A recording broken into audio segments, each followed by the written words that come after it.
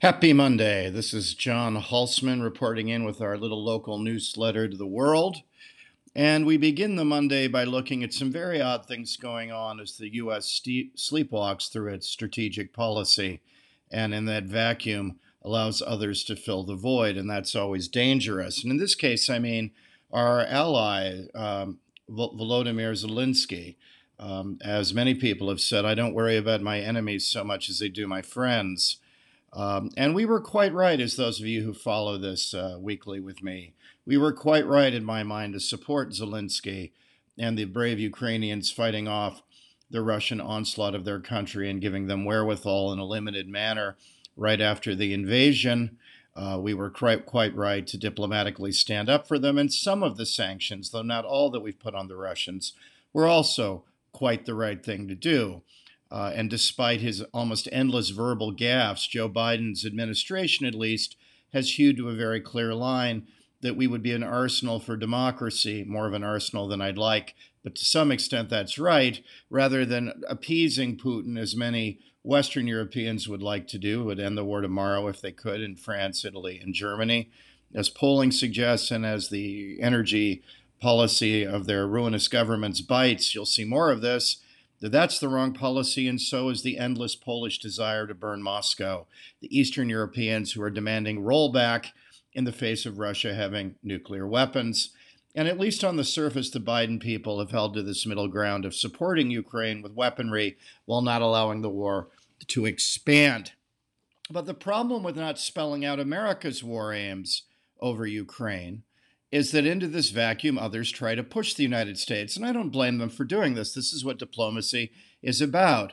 But this is why we must not abdicate our strategic policy to Volodymyr Zelensky, whose goals and aims and interests are simply different than ours.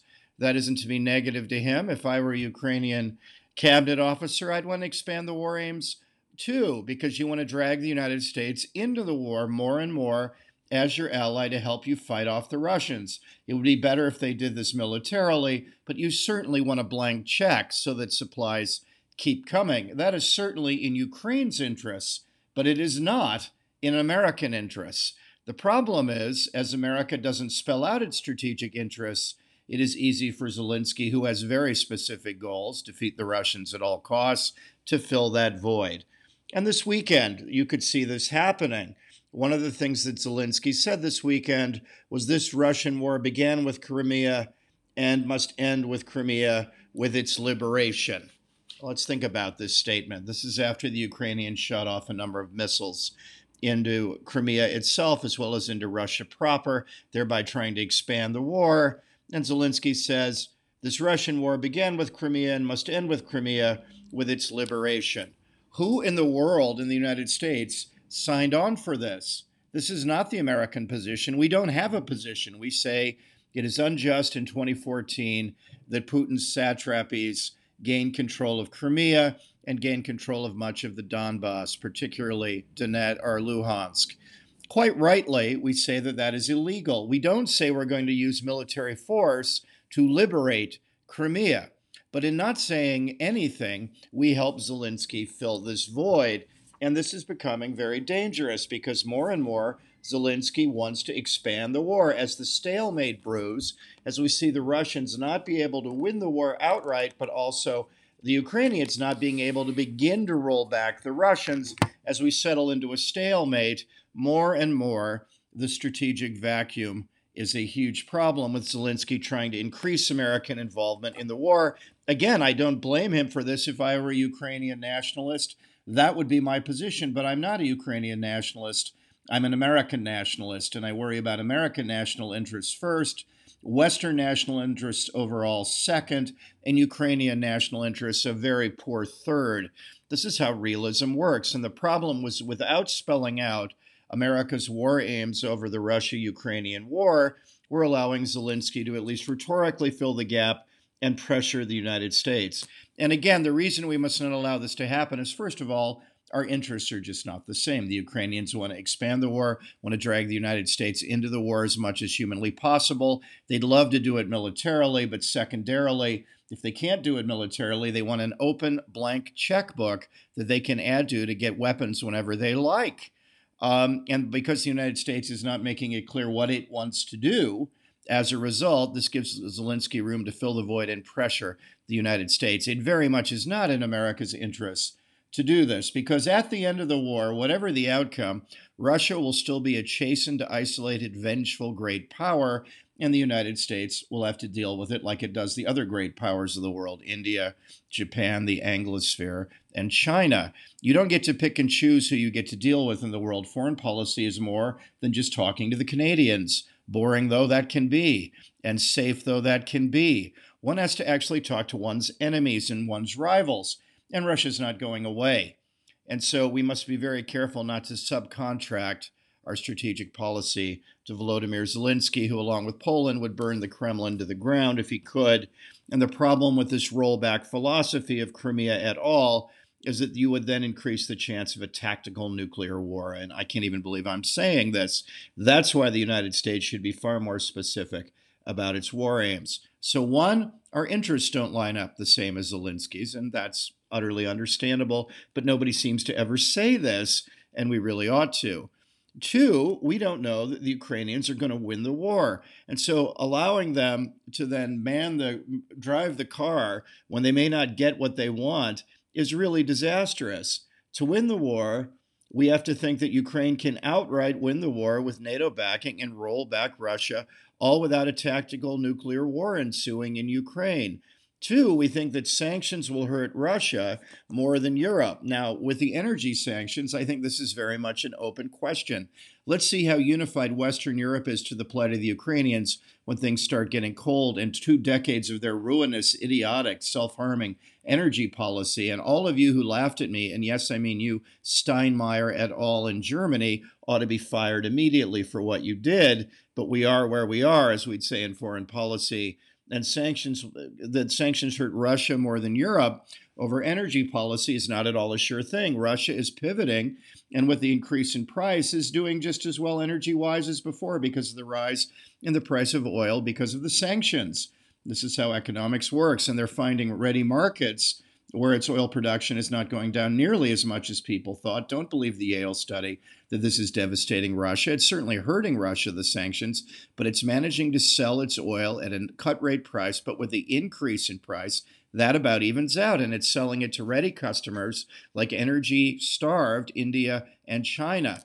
And it's important to remember the emerging market is not on board Western sanctions. In fact, of the 10 most populous countries in the world, only one, the United States, is unambiguously for Ukraine in this war. So the emerging markets are hedging. The developing world, much as happened during the first Cold War, is hedging during the second Cold War between the US and the West and Russia and China. It's waiting to see, and this gives Russia a ready outlet to sell its oil. So the idea that the sanctions, particularly energy sanctions, are going to hurt Russia more than Europe is also an open question. Certainly, as I just said, the notion that the rest of the world beyond the West is going to support what the West is doing regarding Russia, that's not happened either. And the notion that sanctions will critically weaken Russia, and by that I mean in policy terms to the point that Russia changes what it's doing. If sanctions make a country change its policies in your favor, they work. If they don't, then they don't. And so far, all 4 of those points are an open question. One, that Ukraine can retake and roll back Russian gains with NATO help, and that doing this will not provoke a tactical nuclear war, and that it can be done in the first place is problematic. 2, that sanctions will hurt Russia more than Europe, particularly energy sanctions. That's open to doubt. 3, that the rest of the world will support the West. Well, that's not happened. Again, 9 of the 10 most populous countries in the world, including India and China, Brazil, throw in Brazil, Indonesia, are hedging. They're not supporting the Western view. And 4, that sanctions will critically weaken Russia to the point that Putin changes his policy. If these things don't happen, then what you've got is a stalemate. You don't have the brave new world of Zelensky talking about easily rolling back Russian gains. So doesn't seem to be the world that we're living in or are going to live in. So one, our interests in the Ukrainians don't line up, the same for America and Ukraine, as we've said. And 2, the narrative being spun by those who want to give Ukraine a blank check. I'm talking about you, Ann Applebaum. I'm talking about you, neocons. I'm talking about you, liberal Wilsonian hawks at the Atlantic. Uh, the narrative you're spinning isn't backed up by reality. And so let's be careful about writing blank checks for people whose narrative isn't coming true. We're writing a blank check for people who, at best, are engaged in a stalemate. And so, for both these major and significant reasons, the United States shouldn't just hand over the keys of the car and say good luck to what happens. And this is the problem with not making things clear.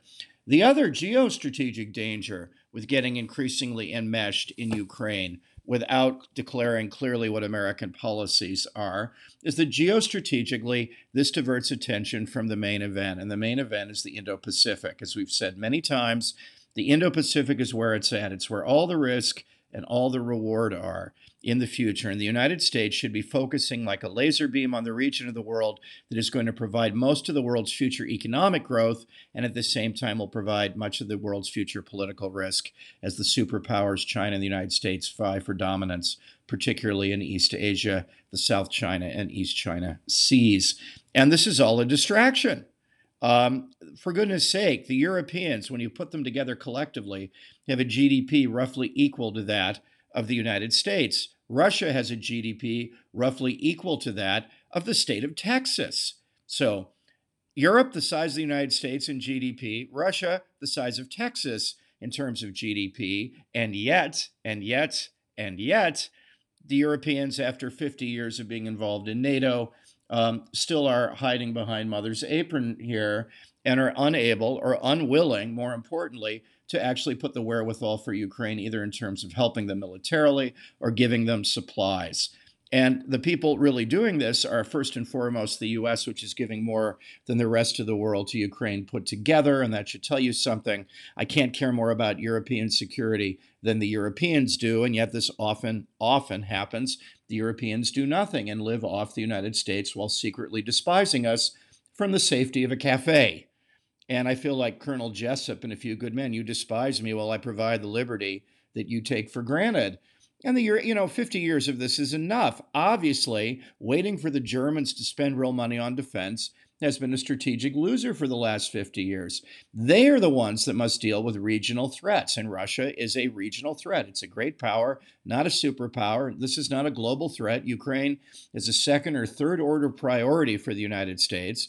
But if you're Poland, yeah, it's a first order priority. If you're a European, it's either a primary or a secondary priority, meaning it matters more to Europe in terms of geography, and let's never forget the geo and geostrategic, as to what happens in Ukraine than it does in the United States. And yet, the United States is the one footing the bill, even though the United States also has school systems in utter chaos after the teachers' unions took us all hostage during the COVID days, that has our bridges falling apart, our airports falling apart, things basically not working anymore. And rather than put these billions of dollars to use, we've given $45 billion to the Ukrainians while the Europeans have gone on their holiday for August. And this is just obscene and needs to stop.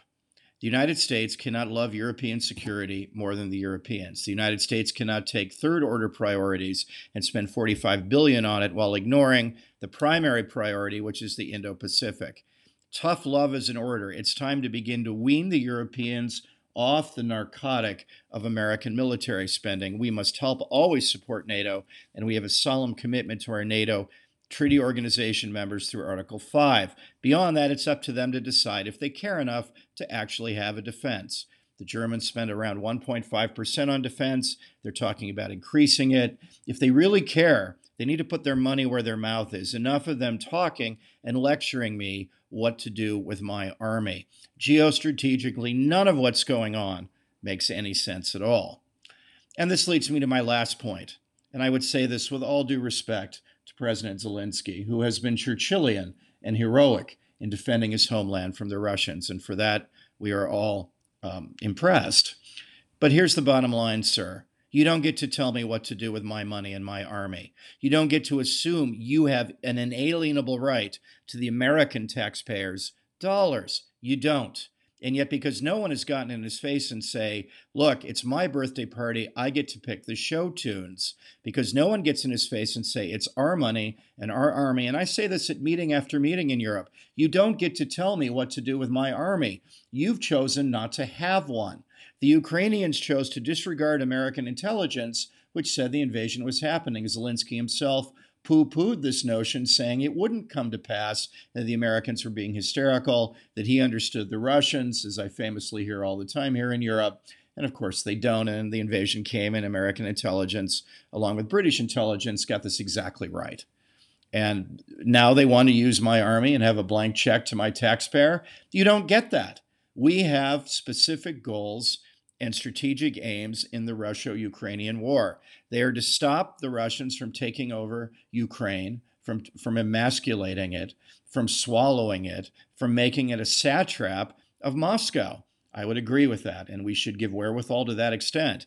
I do not want to pay for the liberation of Crimea. I do not want to endlessly spend $18 billion that are desperately needed domestically to help Zelensky pursue his pipe dream of reunifying his country, with my army defending the NATO borders and my tax dollars paying for Ukrainians who don't have any tax dollars because they live in a corrupt country that barely has a functional capitalistic system. Bottom line, you don't get to tell me what to do with my army and my wherewithal that we are paying for. This is how the world works, and it's up even if the United States, under Biden, wants to pursue a more pro-Ukrainian policy than I do. It's up to Biden to fill the strategic void and explain proactively what American interests are in Ukraine. I've made it very clear. They are secondary. They are to stop it from being swallowed. They're to give it enough wherewithal to grind things down into a stalemate. But I don't want to stay indefinitely, pay indefinitely, and they're never getting into NATO. Bottom line, I am specifically laying out what I think, why I think, and the policy outputs that come from that. If you are not that specific, you speak in these generalities, and Biden says things like, well, it's up to Zelensky to decide what aims he wants. No, it's not. No, it's not. It absolutely is not up to Zelensky to decide what aims he wants in the war. The reason being, I'm paying for his war. And because I'm writing the checks for the war, guess what? I'm only writing the checks insofar as it's in my interest to do so, not in Zelensky's interests. This is the magic trick that's happening at the end of this, and it must come to an end. It is up to Biden to show some backbone and not just say, I'm subcontracting American strategic policy over the first major war in Europe in memory to Volodymyr Zelensky, the leader of a third-rate country with endemic corruption problems that was barely functional before and rightly wasn't considered ready for NATO. And now we're going to let them subcontract out our strategic policy regarding Russia and regarding the war. Only a lunatic or a very lazy person would do that. And it's up to the Democrats to prove that they're neither. Thank you very much. Happy to get this one off my chest and start the week with a fire-breathing piece. The U.S. must not abdicate its strategic policy to Zelensky for all the reasons I've outlined here. Realism dictates that we actually have a proactive policy and not merely react. Not that we want to feel good, but that we actually do good. And doing good is safeguarding the security, first and foremost, of the American people, and secondarily of the West, and only a very poor third of Zelensky and Ukraine, much as one sympathizes. So saying that, please do subscribe for those of you who've enjoyed this, and for those of you who've subscribed, and again, we're so grateful that this has taken off. Please do give. We're asking only $70 a year, the price of one of my beloved espressos that I'm about to make. For $70 a year, we will continue to give you the most cutting-edge political risk we can out there and say things that you don't see in the mainstream media that actually make sense. Have a great week, and we'll end the week with another, but I wanted to start us off thinking hard about U.S. policy or non-policy toward the war. Thanks a lot, and have a great week.